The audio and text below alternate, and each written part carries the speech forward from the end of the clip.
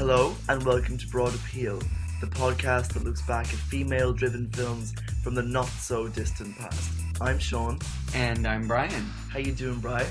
Oh, I'm good, Sean, but busy. You know, like a bee, making honey day and night. What about you? Oh, you know, super as always. Crazy busy with all the things I'm doing at the moment. Well, you know, Sean, it's May, the lusty month of May. It has been quite a month. Yeah, you will have just been on midweek. Yes, as we mentioned in the podcast last time, I have a new play opening. It's called We Wait in Joyful Hope at Theatre 503 here in London. And if all goes well, when you hear this, I will have just been on BBC Radio 4, which, if you don't know, is sort of like the NPR of the BBC, full of talk for middle-aged and elderly people. Middle-aged, educated homosexuals and their friends. Now, and people who went to Oxford and Cambridge. And I can still listen to it anyway. Now, Brian, you've just been on a program called Midweek. The format is one of these classic British panel things where they bring on 5 people who have like a play or a book or a art exhibit or something opening that, in theory, are unrelated. So it might be like a woman who's talking about the Syrian migrant crisis, and a man who's into bird watching, and an astrophysicist, and me. So who knows? I mean, I could walk into that BBC studio and, I mean, anyone could be there. You know, it might be... a Loom professor. Yes, it could be fascinating. So if you didn't catch it on Radio 4, if you're not a UK radio listener, I'm sure you can find it on the BBC iPlayer or possibly on their podcast. They must have a podcast. So look up Radio 4 Midweek. So while I've been conquering the world of theatre and radio, Sean, you've been working in the audiovisual medium, haven't you? Yeah, let's get the promotions out of the way, as if it were sponsored by Squarespace, you know. Be sure to enter the offer code BROAD. This is strangely coincidental that the film we're doing today is closely linked to some of the things that I'm doing at the moment. My good friends, my brethren, you should call them, at the Eagle, London, which is a great, iconic gay venue, which is going from strength to strength with a brand new transformation. They've got me in to help them program weekly film nights with a club night afterwards. And it's called Nitrate Cinema, and it's the best place in London to see the funnest, queerest, edgiest films that I want to see. And if I want to see them, you want to see them too. So basically, if you want Sean to program your Wednesday night cinema in a leather bar, then you should come to Nitrate Cinema. So it starts when? On the 25th? Yep. So our launch night is in conjunction with the Vitor Project. We are going to be screening John Waters' classic Scratch and Sniff, Polyester, followed by a little trashy little affair in the Eagle afterwards. Then it will continue on with screenings at the Eagle on Wednesday nights. Yeah, here's hoping. Oh, brilliant. Polyester, of course, is directed by John Waters. It is. I have never seen Polyester, though I've been known to enjoy dropping a bit of Tab Hunter every once in a while. Dropping a tab of Hunter. Yeah, cracking open a nice can of Tab Hunter. But it makes me feel divine. But and then you put on a mink stove. I do. So as you can see from my panoply of in-jokes, I'm certainly aware of John Waters and his stylings. But let's call it an oeuvre. Yeah, his oeuvre. But I have never seen one of the films, and I'm eager to see Polyester, but that will not be the first John Waters film I'm going to see, because we're about to watch one right now. We're about to watch one imminently, Brian. What's it called? It is what John Waters has described as his best film. Wait, really? Yes. Oh. He says that his best film is today's film, Serial Mom, 1994, Kathleen Turner. So, Sean, you are a major John Waters aficionado, is that right? In my kind of late teenage, early 20s years, apart from the Alien franchise, there was another oeuvre that I knew an awful lot about, which was the works and films of John Waters. And I can totally understand why, because I was growing up in a fairly middle-of-the-road small town mentality, and John Waters' films are about the perversity of these, you know, middle classes. Now, of course, John Waters' films were highly censored and controversial at Kiernan's video shop, as we learned from Alan Flanagan. Yeah, they'd say, "Sure, you're going to get none of that muck here." Why did they have it at all then? They didn't have it. They didn't. No, they did. Oh, he tried to rent Serial Mom. Okay, Go back to episode 12, everybody. get that muck out of here. Poor Alan didn't get to watch it. Alan, if you're listening, which I know you are. Alan, if you're listening, justice is about to be restored. We will watch Serial Mom in complete freedom. So is that what you think you responded to in John Waters, the perversity that lurks underneath the provincial?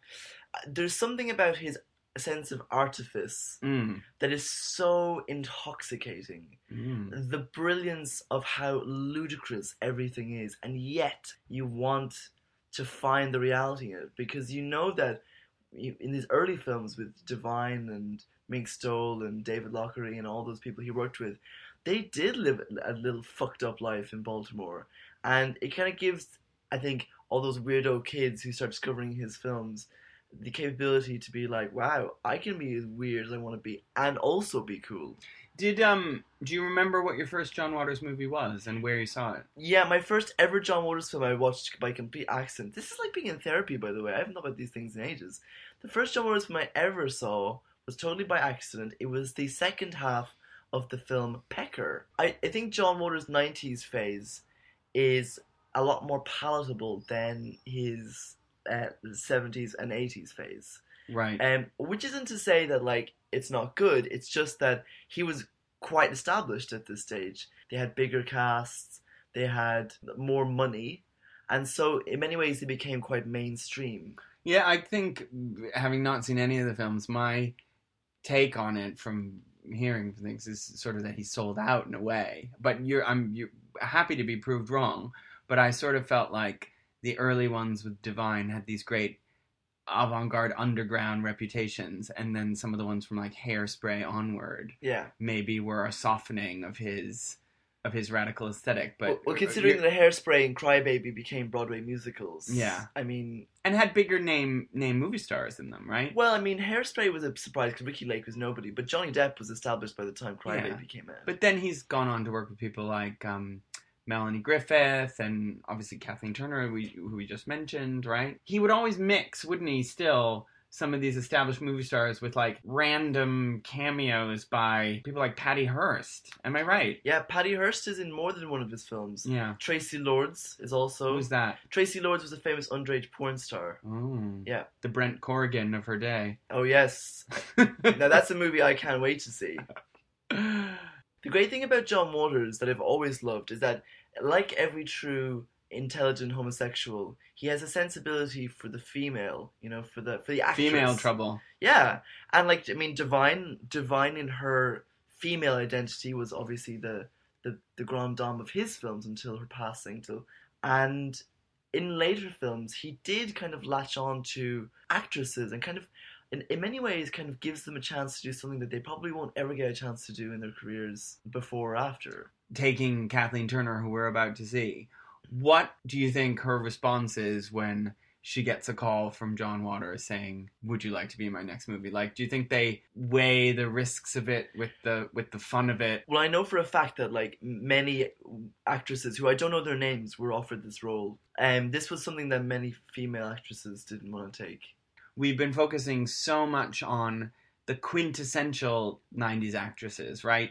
Who we associate with the decade. And Kathleen Turner, I do not, right? No. Kathleen Turner is one of the quintessential actresses of the 80s. Yes. And all her big roles, Body Heat, Prizzi's Honor, Romancing the Stone, Accidental Tourist, Peggy Sue Got Married. These are all like some of the biggest movies of the 80s. And is it fair to say that she kind of sat out the 90s, at least in terms of successful movies? Well, she had to sit out of a lot of it due to rheumatoid arthritis. Oh. I mean, I said that wrong. Rheumatoid. Yeah. She had to sit a lot of it out due to rheumatoid arthritis. Oh God, that I have to say that word is uniquely that phrase is uniquely set up to make an Irishman Oh my Trip God. up. Say it again. You can include these rheumatoid arthritis. Hey, Yes. you got it. You got it. I don't slip into the dental teas often, but I cannot deny who I am, where I'm from. I am what I am. So, okay, so you think that's part of what drew John Waters to want to work with her? A kind of like career resuscitation or turning a new direction? For some directors, getting an actor or an actress at a point in which they're kind of not really famous anymore and doing something really interesting with them because, hey, what can you lose, is something that we have seen time and again in Hollywood movies. I mean, think about Ellen Burstyn in Requiem for a Dream, for example. I try not to. I know, but it's a good example nonetheless. Think about Bet and Joan in Whatever Happened to Baby Jane. Yeah. If we're going down that. The kind of camp resuscitation of a grande dame in a new register. Like I said, what can you lose? Only the blues. Which I'm sure Kathleen Turner was laughing her arse off on that set. So let's talk a little bit about the film. So Brian, you've never seen it, but do you know anything about it? Based on the title and the poster alone, my guess is that it's a film about a mom, an average American suburban housewife who seems picture perfect and is actually a serial killer. Am I right? Yeah, you're right. Basically, you're right. And do you think it's a drawn-out murder mystery where it's revealed that she's the killer at the very last scene? No, I suspect it's probably the kind of thing that she has like a psychic break early on, and then outrageous dark comedy ensues. Well, that's a fairly accurate guess, I think. How would you categorize this film in terms of genre? Is it a satire? Is it a black comedy? How would you describe it? It's pastiche, it's darkly comic, it's a satire, it's all the things you could associate with John Waters, especially around this time as well. What I love about John Waters' films is that even though they're completely outrageous, many of them, no, I wouldn't say all of them, but many of them tend to be this kind of wry commentary about one's own position in the social fabric. It's very much the what will the neighbors say kind of attitude. And we see that in films like Hairspray, we see it in Crybaby a lot, we see it in this film, we see it in Pecker. Somebody is positioning themselves as a social outcast, and we approach a sense of trepidation about how they're going to be received. It was the breakup of the family in Polyester. In this one, it's killing. I have this feeling that it's going to remind me of something like To Die For, which we already reviewed, which because of the homicidal element, because of like the small town, because of the kind of all-American archetype who's actually psychotic. Am I thinking down the right path here? I mean, in retrospect, we really should have done those two episodes back to back, but hey, what can you do? We just made a very interesting insight, haven't we? How do you feel about Kathleen Turner? Like, other than in Serial Mom, do you have any relationship with her work? Yeah, actually, I do. I mean, in my family, The Accidental Tourist is one of our favorite films. But also, Kathleen Turner is just so like enrapturing as a person. Can you not look at that woman and look at that and hear that voice? That husky voice. It's like there's a reason why her career dried up in the 1990s because there's just not the roles for her because she's too damn interesting. Yeah, and if you look at the trajectory of it, I mean, she was a sex bomb, right? In the 80s. I mean, Body Heat was her first film. She was a sultry femme fatale, and she also had a skill for comedy, obviously, which was on display in a lot of her big hits. But she was... The Man with Two Brains was her second film. Yeah. And then I guess, as she transitioned into middle age, she became more of a diva, of a kind of... I mean, I think her reputation now when she shows up in cameos and things is she's like a glamorous ball buster. Yes. I mean, I don't know how I would describe it. Some old lush, But John Waters said about Kathleen Turner, you never want to have a martini with anybody else. He says she takes a sip of it and goes, ha! and of course she got huge acclaim when she appeared on Broadway in Who's Afraid of Virginia Woolf. I'm sure she chewed that scenery and knocked back quite a few. You think? Quite a few drinks, yeah. Okay, well, I'm getting psyched up to watch this. Is there anyone else in the movie that I should know about? Who are the other family members? Your dad's in it, Sam Waterston. For anyone who's not met my father, Peter Mullen, he looks a lot like Sam Waterston, particularly given that Sam Waterston was the prosecutor in Law and Order. So my dad is in it. Great. Yeah, Brian, I think there's a serial killer in our family. that's kind of how he plays it. Okay. Matthew Lillard, do you remember him? Yeah, from Scream. Yeah, who I always thought was kind of sexy. Yeah, in a funny way. He's sexy in a homicidal kind of way, which is why I always liked him. I've always liked those kind of boys. Ricky Lake is in it again. Great. Pat. Isn't Suzanne Summers in it? Suzanne Summers, the Thigh Master, whatever her name is. Did she get to wear a leotard? I can't remember. The Thigh Master. Did you ever have one of those? The Thigh Master.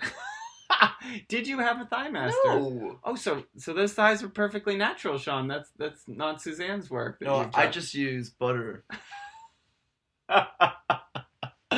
Okay, so there's going to be glorious campy cameos. There's going to be homicides. There's going to be skewering of American suburbia. It's going to be great zingers and one-liners. This is John Waters' film, after all. Okay. And he also, when this film came out, I think it came out the time the O.J. killing happened. There are aspects of this film that imitate life before it happened, which, as John Waters said, you can't write parody fast enough in the USA, because before you know it, Donald Trump is running for president. Did he really say that? No, he didn't, but that's just a perfect example of how American culture works. This was in the era of court TV. Yeah. Like I said, O.J. Simpson. What was that woman who cut off her husband's penis? Oh, yeah. Lorraine Bobbitt. Yes, God. Yeah, so an awful lot of these things that he is very much inspired by feature in the picture.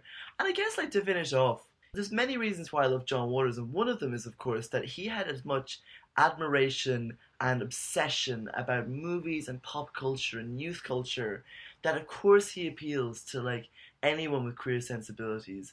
And I doubt you're going to love every aspect of Serial Mom, but I think you're going to have a lot of fun with it. Okay. So let's pitch our tent. I want to get to this camp. Yeah, I'm pitching a tent right now. Oi, the Thigh Master. Yes. Goodbye, everyone. We're going to watch Serial Mom. Goodbye forever. No, just for a few moments. We'll see you soon.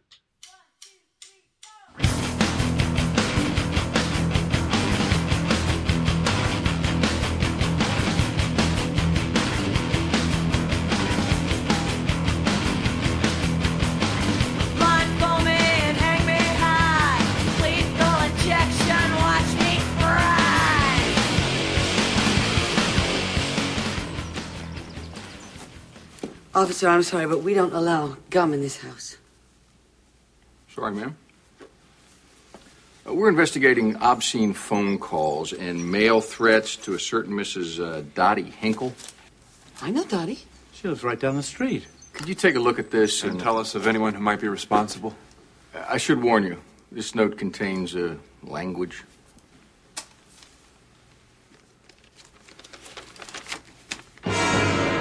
Oh, my. That is the limit. Let me see. No, son. This is a matter for adults. Officers, I have never even said the P word out loud, let alone have written it down. No woman would. Officers, life doesn't have to be ugly. See, look at the birds out there. Listen to their call. Hoo-wee, hoo-wee, hoo-wee, hoo-wee, hoo-wee.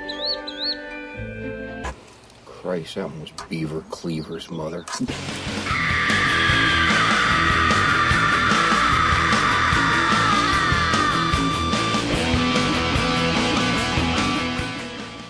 Welcome back to part 2. We've just finished watching Serial Mom. Brian, before I ask you your opinion, let's just do a very basic summary of the plot. Cocksucker, pussy. Motherfucker! Had to get it out of the way. Anyway, very quotable Serial Mom. You'll hear that as we go on. In the first half, Brian basically guessed the plot of the film. I'm going to give a little bit more meat to that description. Beverly Sutphin is a wonderful homemaker mother of 2. She lives in beautiful suburbia, and as it turns out, she's also a homicidal killer. The targets of her killings tend to be people who offend her, have poor manners, or are generally just not upstanding members of the community. As well as people who've witnessed her killings of the aforementioned people. Ah, yes, of those two. Beverly continues to kill people until she's brought to a very sensationalist trial, not too dissimilar to a very sensational trial by a man named O.J. Simpson that was happening at the same time. Art imitates life once again. Brian, what do you think of the film? First reactions. My first reaction was it was very, very funny. And hilariously, I think I laughed the most at just like random lines and random character names. Can we pause to say that the fact that her name is Sutphin is very funny? But what's Sutphin? I don't know. It's just a funny name. So people named like Sutphin, Dottie Hinkle, Mr. Pickles, and the prosecutor, Timothy Nasalrod. A future pseudonym, perhaps? You look like a Timothy Nasalrod. There were one-liners and all sorts of wonderful 90s references to things like the Franklin Mint. Anybody of my generation, if you're listening to this, you remember infomercials on daytime TV for like collector's plates from the Franklin Mint. And that was the kind of middle-class, suburban, conformist kind of thing that is being sent up constantly in this movie. Don Knotts features on at one point on a... Is it like It's a portrait. It's a portrait of him, of a painting that Yeah. they find at a jumble sale. Eventually, I want to delve deeper into the analysis, if there is one, the sort of social psychosis of American life. But I'm interested, Sean, you've seen this movie multiple times? Yeah, 4 is a multiple, isn't it? But 4 is indeed a multiple. Yeah, so at least 4 times I've seen it. And so did this viewing leave you with as much delight as in the past? Did you notice anything new and exciting watching it with me? Franklin Mint was a real revelation to me. But the thing about John Waters films around this time, his 90s films especially, is that they're just so damn enjoyable. Yeah, it's subversive. Yeah, it's edgy. But, I mean, ultimately the things that comes through is that it's a laugh, and it's a laugh riot. Franklin Mint would be a really good drag king name. Feel free to use it if there are any drag kings that listen to us. Yeah, US-specific drag kings. So, I mean, one thing that became clear to me from the beginning was that we just had to throw logic out the window. Like, I mean, this film makes To Die For, which has similar themes of sensationalism and crime and sex and small-town life. I mean, it makes it seem like Italian neorealism in comparison with this. I mean, there is no logic or verisimilitude to this film in the slightest. Well, and that's fine, you know. Well, I mean, verisimilitude is, your own suspension of disbelief, and you can totally suspend your disbelief in this film. Yeah, but it's an artificial world. Everything about it's artificial. Right? Yeah. And the performances are camped up to the max across the board. However, that being said, there's this tongue-in-cheek kind of title at the beginning that says this is all based on true events. Well, that's just typical John Waters, isn't it? Because, how to make something more untrue, tell everybody that it's real.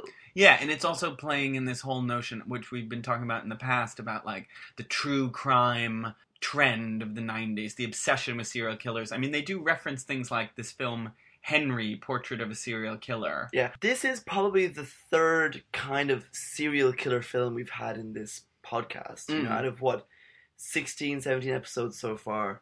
This is the third one. I mean, those being Basic Instinct. First of all. We said Basic Instinct is a serial killer film. It is essentially. She kills multiple people. Of course, Copycat and this one. Of course, we also in our spare time we also watched Silence of the Lambs. There was an obsession with this serial killer phenomenon in the 90s. I'm not quite sure why that was, but at one point they say in the court case of this film, they say that Serial Mom is the new addition to your deck of serial killer playing cards. These were people who became celebrities, and they kind of became this rogues gallery of names that we all know. Well, I don't know if that's a real thing, but it is featured in Addams Family Values. I don't know if you've ever seen it, in which they have like the trading cards of serial killers. Yeah, the idea of someone being driven by mania or insanity to kill a series of people. That's definitely what Beverly Sutphin is doing in this film. Because, I mean, the other thing, and this is about throwing logic out the window, I mean, she kills people for the most random of reasons. I mean, it's nearly motiveless some of the times why she kills people. And it's also not entirely clear to me. And again, I can't treat this film with the same laser-like analysis of logic that I often bring to movies, because it's just that's not the kind of film it is. But do you think it's implied that her killing begins at the beginning of the film? Yeah, you asked this question to me already, didn't you? I mean, like, what has her life been like up until this point, or should we just not care? I don't think we need to care. I mean, I think her killing starts when the film starts. Yeah, because we see her with the family at the breakfast table. We haven't said much about the other members of the family, so who are her children and her husband? Well, her husband is your dad, Sam Waterston. Yes. And her children are... Chip and Misty. Chip and Misty, played by Matthew Lillard and... Ricky Lake. Ricky Lake. It's so funny, because like I said, Matthew Lillard was one of the killers in Scream, which came 2 years later. And he is so Serial Mom's son. Like, he has this maniacal look in his eyes, and I really loved it. I don't know whatever happened to him. But he was perfect for Scream, and he was perfect for this. Sadly, he was underused in Kenneth Branagh's Love's Labour's Lost. I don't know if anybody... I was one of the 3 people who saw that. The other 2 were with me at the time. But, yes. So, yeah, he definitely is Serial Mom's son, because he works in a video shop. Not unlike Kiernan's, I suppose, although perhaps a bit more palatial. And he is obsessed with horror films, right? He and his friends watch gory movies, and that's his thing. He's like all-American boy turned on by violence. Whereas Ricky Lake is like just a bundle of hormones. Every man who walks past her, she's just like exuding sexual arousal at all times. Yeah, and this is typical John Waters. It's like take an archetypal psychological aspect and rank it up to 11. Yeah, and so, you know, we have this like slightly parodic version of the nuclear family, and there's mom Beverly Sutphin, who's like perfect with everything, and she's almost obsessive compulsive about certain details. You know, she hates all swear words. She can't spare herself to say the P word or the brown word. The brown word, Chip. I love that phrase, the brown word. Have you ever heard it before? I've never heard it. Oh, really? Although there was one line that she says where Chip says he hates something, and she says, "Never say you hate something, Chip. That's a very serious word." That is literally something that was said to me as a child. I was told never to say that I hate something. Well, I think that's a family standard, isn't it? It's interesting. Good families. I've certainly now on this podcast gotten over that a totem and taboo. I hate things all the time. That's not the first time you've mentioned that Freudian text, you know. But I think the first sign that she may be a killer is we see her obsessing over swatting a fly, don't we, during the breakfast scene? And then who shows up to sort of disrupt domestic bliss are 2 police officers. Well, this is the thing, you know, you wanted some kind of analysis. You said, does she start killing before the film? She's definitely making obscene phone calls. Yeah, that's the thing. So they're investigating these obscene phone calls to the Sutphin's neighbor, Dottie Hinkle, played by the brilliant Mink Stole, who I just think, like, she's always the best thing in John Waters' films. She has a face. I don't know what that face is about.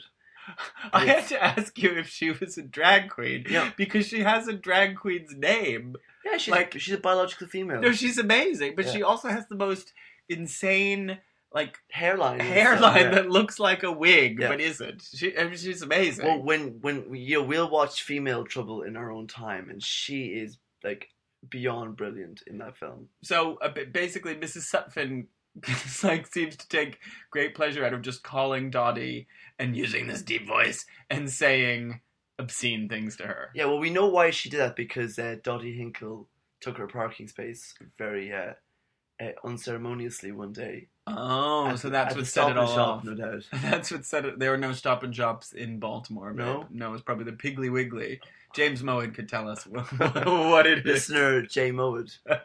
So, great. So that, I mean, she has a history of these submerged desires. I mean, this movie is very much about the desire that is submerged to act out against the conformity of suburban life, bursting forth in kind of unsociable ways. Yeah, right? and that's not a new theme. In the kind of the family drama, it's all about repression boiling over. But it's just handled with such over-the-top glee, flair and glee. Yes, gleeful. Glee is a good word for Kathleen Turner's facial expressions through most of this, which I think I described as cartoonish. I mean, she's just literally smirking and mugging and smiling through the entire film. Well, she had a great time on this picture. Clearly. On set. I mean, who wouldn't? So the first person she kills is the appropriately named Mr. Stubbins. Who is the teacher at Chip's school. Yeah? Yeah. The teacher says some not particularly nice things about her son's obsession with horror movies. She runs him over with a car. Not just any car, her car. Yeah, her car, which is, of course, the thing that leads the police to suspect that it might be her because they've witnessed a car like that running over the guy. And as the killings increase, the whole town seems to be abuzz with rumors that she is indeed a killer, and people are looking askance at her, skeptical at her, at the jumble sale, at church, at all these different places, including increasingly her family, right? I mean, I think that was one of the interesting things is, like, husband Sam Waterston and the kids are never quite sure whether mom is killing or not killing. And it's also not clear whether they're excited by the fact that she's a killer, scared by the fact, guilty. That's a part of it that I quite liked, actually, which is you never know where they are with her, but there is this sense of, like, underlying terror the entire time. And there's that amazing sex scene between her and Oh my Sam god. Morrison. Yes, you want to describe that? That's probably right after she's killed for the first time, isn't it? Yeah, I mean, and then he goes to, she's so turned on by the killing that she has this most, like, ceiling thumping sex. Yeah, which wakes up the kids, and then we have a little bit of a Freudian primal scene as they walk down the hall. Yes, they were carrying their feces through the door. They walked down the hall. We had a quick analysis of what was it called again? I should know this. The anal stage. retentive stage? I don't know. The anal stage. Where's Dr. Justin Hunt when you need him? So yes, eventually Dad begins to get worried when he looks under her bed and discovers that she has a host of reading material that's all about, like, the biography of Ted Bundy. Yeah, but she has more than that. She has audio recordings from Ted Bundy. Do you remember? Sent to her. Yeah, it's John Waters' cameo in the film. It's his voice. He says, like, "Oh, Beverly, I'm going crazy here in prison," you know, basically. Yes. So, I mean, we don't need to go through all the people she killed. Do we have favorite moments? Well, let's just say what the killings themselves are. Okay. Okay, Great. so we'll go in order, not say, well, that's not, who cares why she kills them, okay? The second killing is probably the most gory, really. It is gory, really.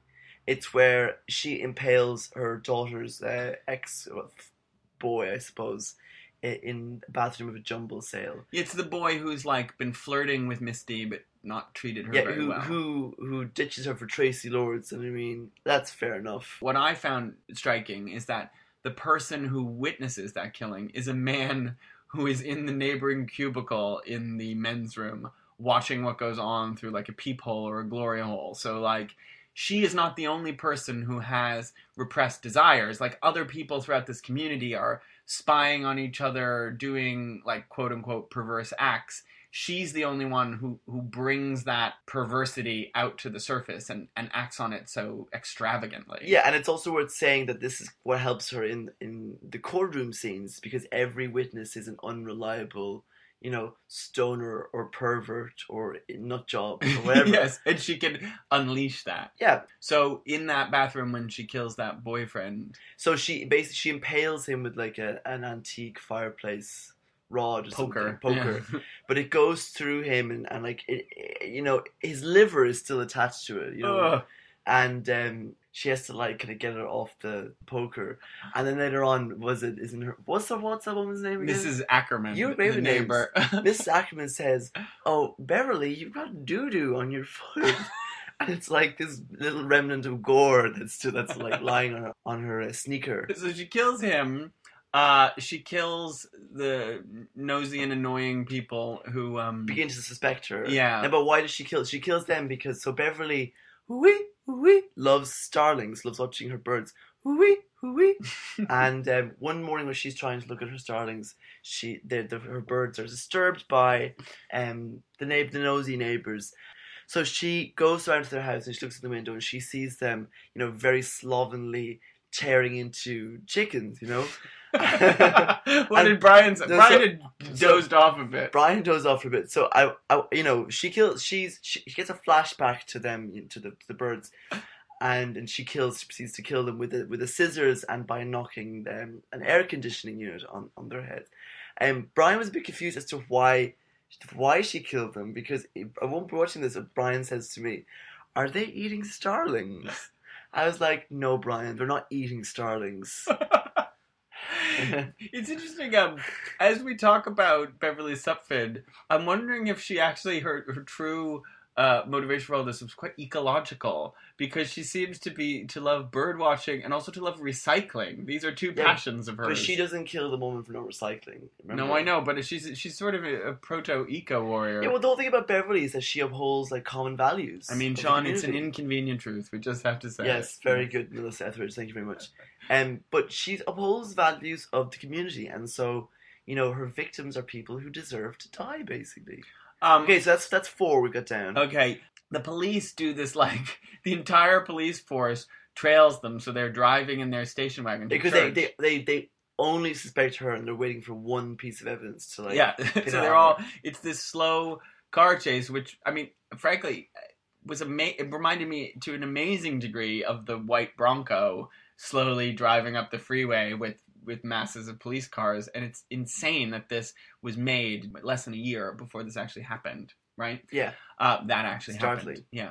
So in church, she sneezes on a baby. It's not quite as simple as that. She sneezes, and the snot flies from her nose onto the face of a sleeping baby, who then wakes up with a crash and starts crying. But because everybody in the church is so on edge because they know she's there. Sarah mom. The whole place flips out. And chaos ensues, and she goes on the run, and the police chase her, and she ends up in the video store. Yeah. We said we weren't going to detail every killing, but the thing I like is in the video store, the woman who she ends up killing, who is because she won't rewind the videos, which it's amazing to be like, this is a flashback. I remember rewinding the VHS. Of course I do. I had a few back that were unrewound, and I felt terrible about it. What do you think the Kiernans did? Rewound them.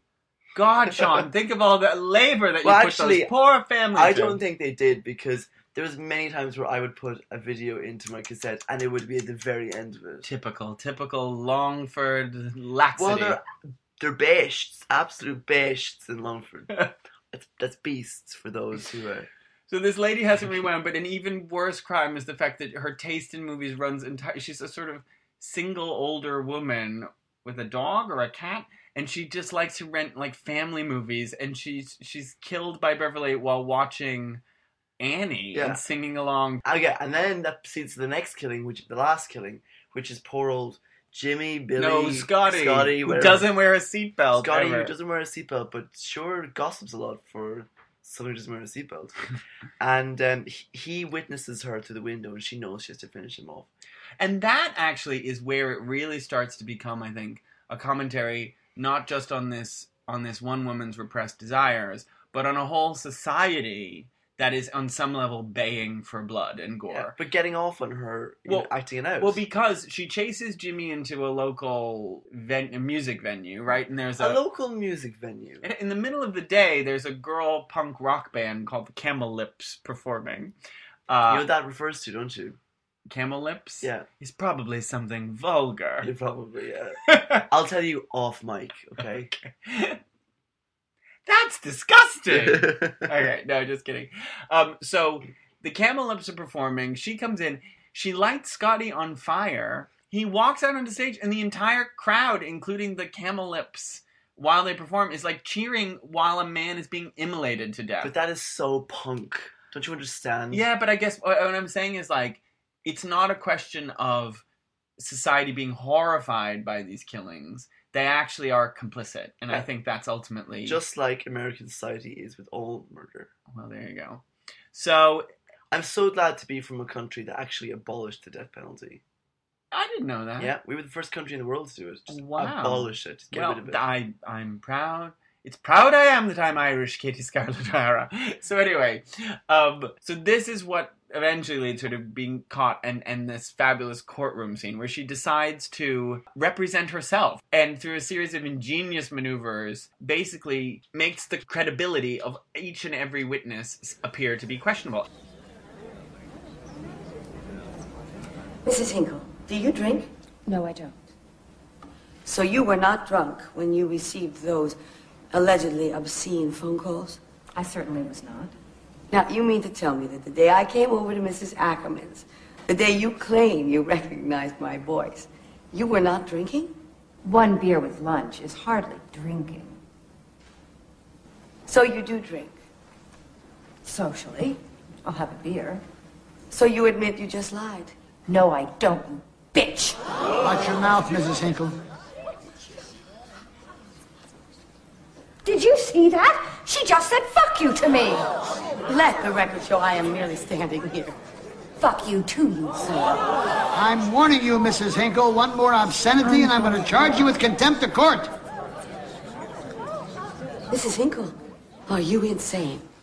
No, I'm not, you motherfucker. Mrs. Hinkle, I find you guilty of contempt and I sentence you to a $1,000 fine and 5 days in jail. Lock her up! Sucker! You lousy pig fucker! You bitch! You ugly whore! Let go! I mean, we've just watched all 10 episodes of The People vs. O.J. Simpson, and while this is in a completely ridiculous register, like, it's the exact same legal strategy that Johnny Cochran uses to get O.J. off the hook, right?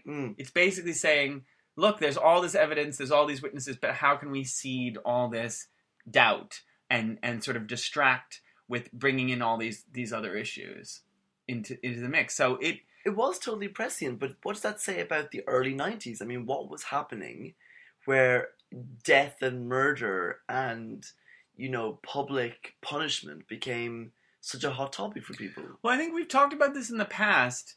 The 90s were this period that was in between the end of the Cold War and the millennium. And at least in America, you had this sense of enormous prosperity, but without a lot of sense of mission. I mean, I would wrap the whole Clinton presidency into this, that, like, Bill Clinton was an enormously talented politician who I would say had absolutely no values, right? In the sense that, like, they got into power, but what was his agenda there other than, like, pumping up the economy and, like, maintaining power? You know, they often say that when an empire reaches its height, all we get is, like, bread and circuses, right? You know? And I just feel like America in the 90s was that empire adrift, where people had nothing really to focus on except sensationalist stories, not just O.J. and Pamela Smart that we've already talked about, but things like the president himself coming on a little blue dress, you know, and filleting his intern with a cigar. I mean, this was the stuff that was considered of vital importance, while meanwhile in the rest of the world, you know, killings were happening in Rwanda and genocidal issues in Kosovo and the former Yugoslavia. But don't forget the Good Friday Agreement as well. Let me step off of my soapbox here. No, I really think that's part of what the 90s were all about. No, I totally agree with you. I mean, like, that was American intervention. There was no threat to America itself. But it's really depressing, Brian, when you say that. It's really depressing. And those were my formative years, Yes. dear readers, listeners. So let's just talk about some of the funnier aspects of the film. What do you think? What did you think of Kathleen Turner's performance? Because this is a podcast about actresses. I think she's perfect for playing a homicidal killer. I mean, she started off as a femme fatale in Body Heat. But her, you know, her voice and the way she twists it in those phone calls, you know that there's someone believably homicidal beneath that. I mean, I think it's a gonzo performance. I mean, it's like up there with the way that like a drag queen would perform in one of these movies. So even though Divine. But that's what I'm saying. Yeah. Like, even though she's an established Oscar-nominated movie star and a very good actress, here she is, totally bonkers, and I think throwing all notions of, like, character consistency out the window. I mean, you compare this with what Nicole Kidman does in To Die For.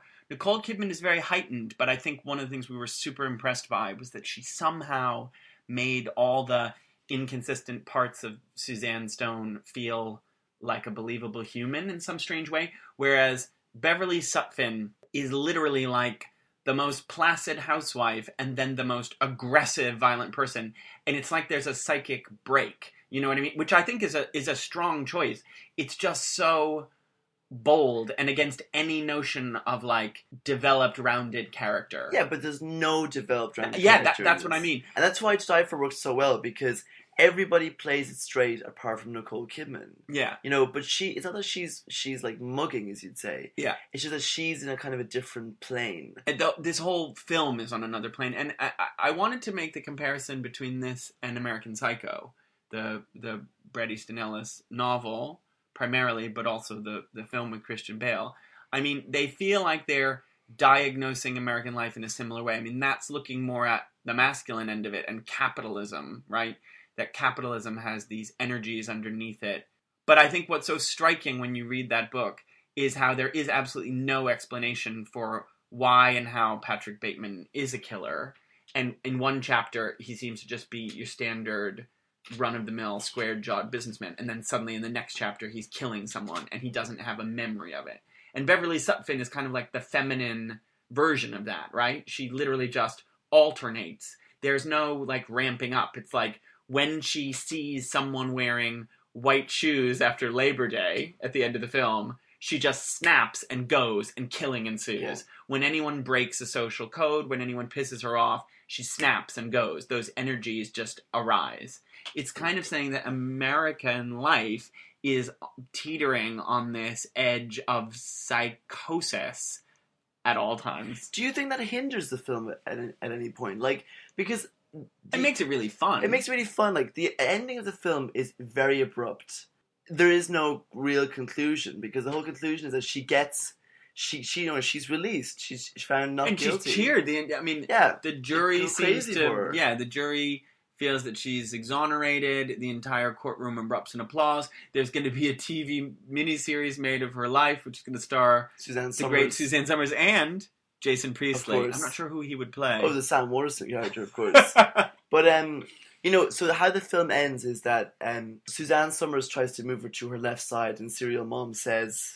Suzanne Summers, this is my bad side. And the film ends with the song Daybreak by Barry Manilow, which plays... That's a double entendre in a way. And that's an amazing line to be the last line, because it's her bad side in the photograph, which is a thing you might expect a sort of well-kempt woman to know, that this is her bad side. But it's also, she has a bad side. And it literally is like this two sides of her that just flip and alternate back and forth. No, I mean, that's all fine, but talk about a conclusion to a picture, though. It's implied that even though she's gotten off, the family kind of suspects that she's still guilty, because they say... That's a great moment, what are we going to do now? She's going to come back home. And Ricki Lake says to her new boyfriend, let's just try to not piss her off, because who knows how this might erupt again. Yeah, and that is actually... one of the more chilling elements of it, in comparison once again to OJ, because obviously OJ, the people who were his family wanted him to get off, but the Robert Kardashian character, at least has played the Ross character, the tragedy of Ross, as performed by David Schwimmer. Yeah, poor with David. His Susan Sontag style streak of grey. Yeah, no, but he was very important in that TV show, because he was somebody who, I'm on your side, and then he knows, no, this guy's a killer. He begins to doubt. Yeah, he begins to doubt, and at the same time, he needs to save face. He can't break during the trial. Yeah, and neither can her family, and that's the whole kind of like, where do we go from here? Yeah, it's a great ending in the sense that it's just implying this will just continue, and in the sense all of society has these urges lurking beneath it. And you sense the gleeful, mind of John Waters saying, this conformist suburban world that has been presented to us for all these many decades is just a screen of blandness under which perversity bubbles. Which is not unlike some of David Lynch. No, not at all. It's not unlike Douglas Sirk in its own way, where desire. I'm a huge fan of Sirk. Desire kind of simmers under the picture postcard. I mean, but are we actually reading into it too much? I mean, we clearly are, but I don't think so at all. I mean, it's very John fun. Waters is a very intelligent person, but I mean, like, should we just take it for face value? He's trying to say something about society in America. I don't think. I mean, it's also enjoyable and fun. I liked my first John Waters movie. I have a feeling that I would really, really admire more of the edginess of the early films. But something about the gloss of this one and the fact that it had some recognizable actors, I think actually makes it work, because it sort of feels like a Hollywood movie. Yeah, no, I and looks agree. like a Hollywood movie. And the fact that they then say cocksucker and Pussyville or whatever the hell. Pussy Willow. Well, pussy. I know what a Pussy Willow is, but at what point doesn't she say, like, is this the Pussy Residence or something? What did she say? Is this 1-2 Pussy Way? Yeah, that's it. Well, if we've whetted your appetite for a bit of Waters, then, as Sean said earlier in the podcast, I believe, on the 25th of May here in London, you can see Polyester Polyester. at the Vito Project at the Cinema Museum, followed by a Divine-themed club night at the Eagle. Is Yes, that right, my Johnny? Eagle brethren. Yes. I'm back. The eagles are flying to the eyrie. Wasn't Hitler's bunker called the Eagle's Nest? I don't want to know. I'm trying to disassociate myself from Hitler once again. Well, our next film is also going to be an examination of the criminal mind, the mind of the con artist. We will be looking at The Grifters, which has 2 titanic female performances from Angelica Houston and a very young Annette Bening. So look forward to The Grifters in 2 weeks. Excited for The Grifters, Sean? I'm so excited for what I can only assume is a rollicking family comedy. Okay. I also have to say, here at Broad Appeal Central, we mostly watch movies, but we occasionally do read books, and we are so excited about our latest book purchase, which is what, Sean? Her Again. Her Again. If you don't know what Her Again is, and you're listening to this podcast, then Google it now, because it is a biography of Meryl Streep. Not just Meryl Streep in the 70s, sort of from the period of her adolescence through to, I think, like when she made Kramer versus Kramer. It's written by friend of the podcast, Michael Schulman, New Yorker writer. I have begun reading it, and it has everything that any listener of this podcast would love. And obviously someone who deeply loves Meryl Streep. But also, like, really good writing. Like, how often do you get, like, you like, finely detailed examinations of, like, interviews with Meryl Streep's, like, prom date, but then also, like, Michael just drops in the occasional wonderful vocab word like pellucid on page 7. Pellucid, everybody. He writes for the New Yorker. You know. If you love actresses, and particularly Meryl, I think this is full of lots of juicy bits, just like the best of Tropicana. Why, you didn't like that? That's fine, leave it in. Okay. So before we go, we'll just say to you, if you like Broad Appeal, please subscribe on iTunes or Stitcher, or visit our website, broadappealpod.com. Follow us on Twitter at broadappealpod, and we each have individual Twitter handles. I'm at Sean McGovern X, and I'm at B.A. Mullen Speaks. We hope to see you again here at the Cocksucker Residence at 12 Pussy Way in 2 weeks' time. Wee, wee. That's not it. It's wee, wee. Can I do it? Yeah. Wee, wee. That's not very good. No. You're too gravelly. You gotta like make it I'm live. singing to the world. It's time we let the spirit come in.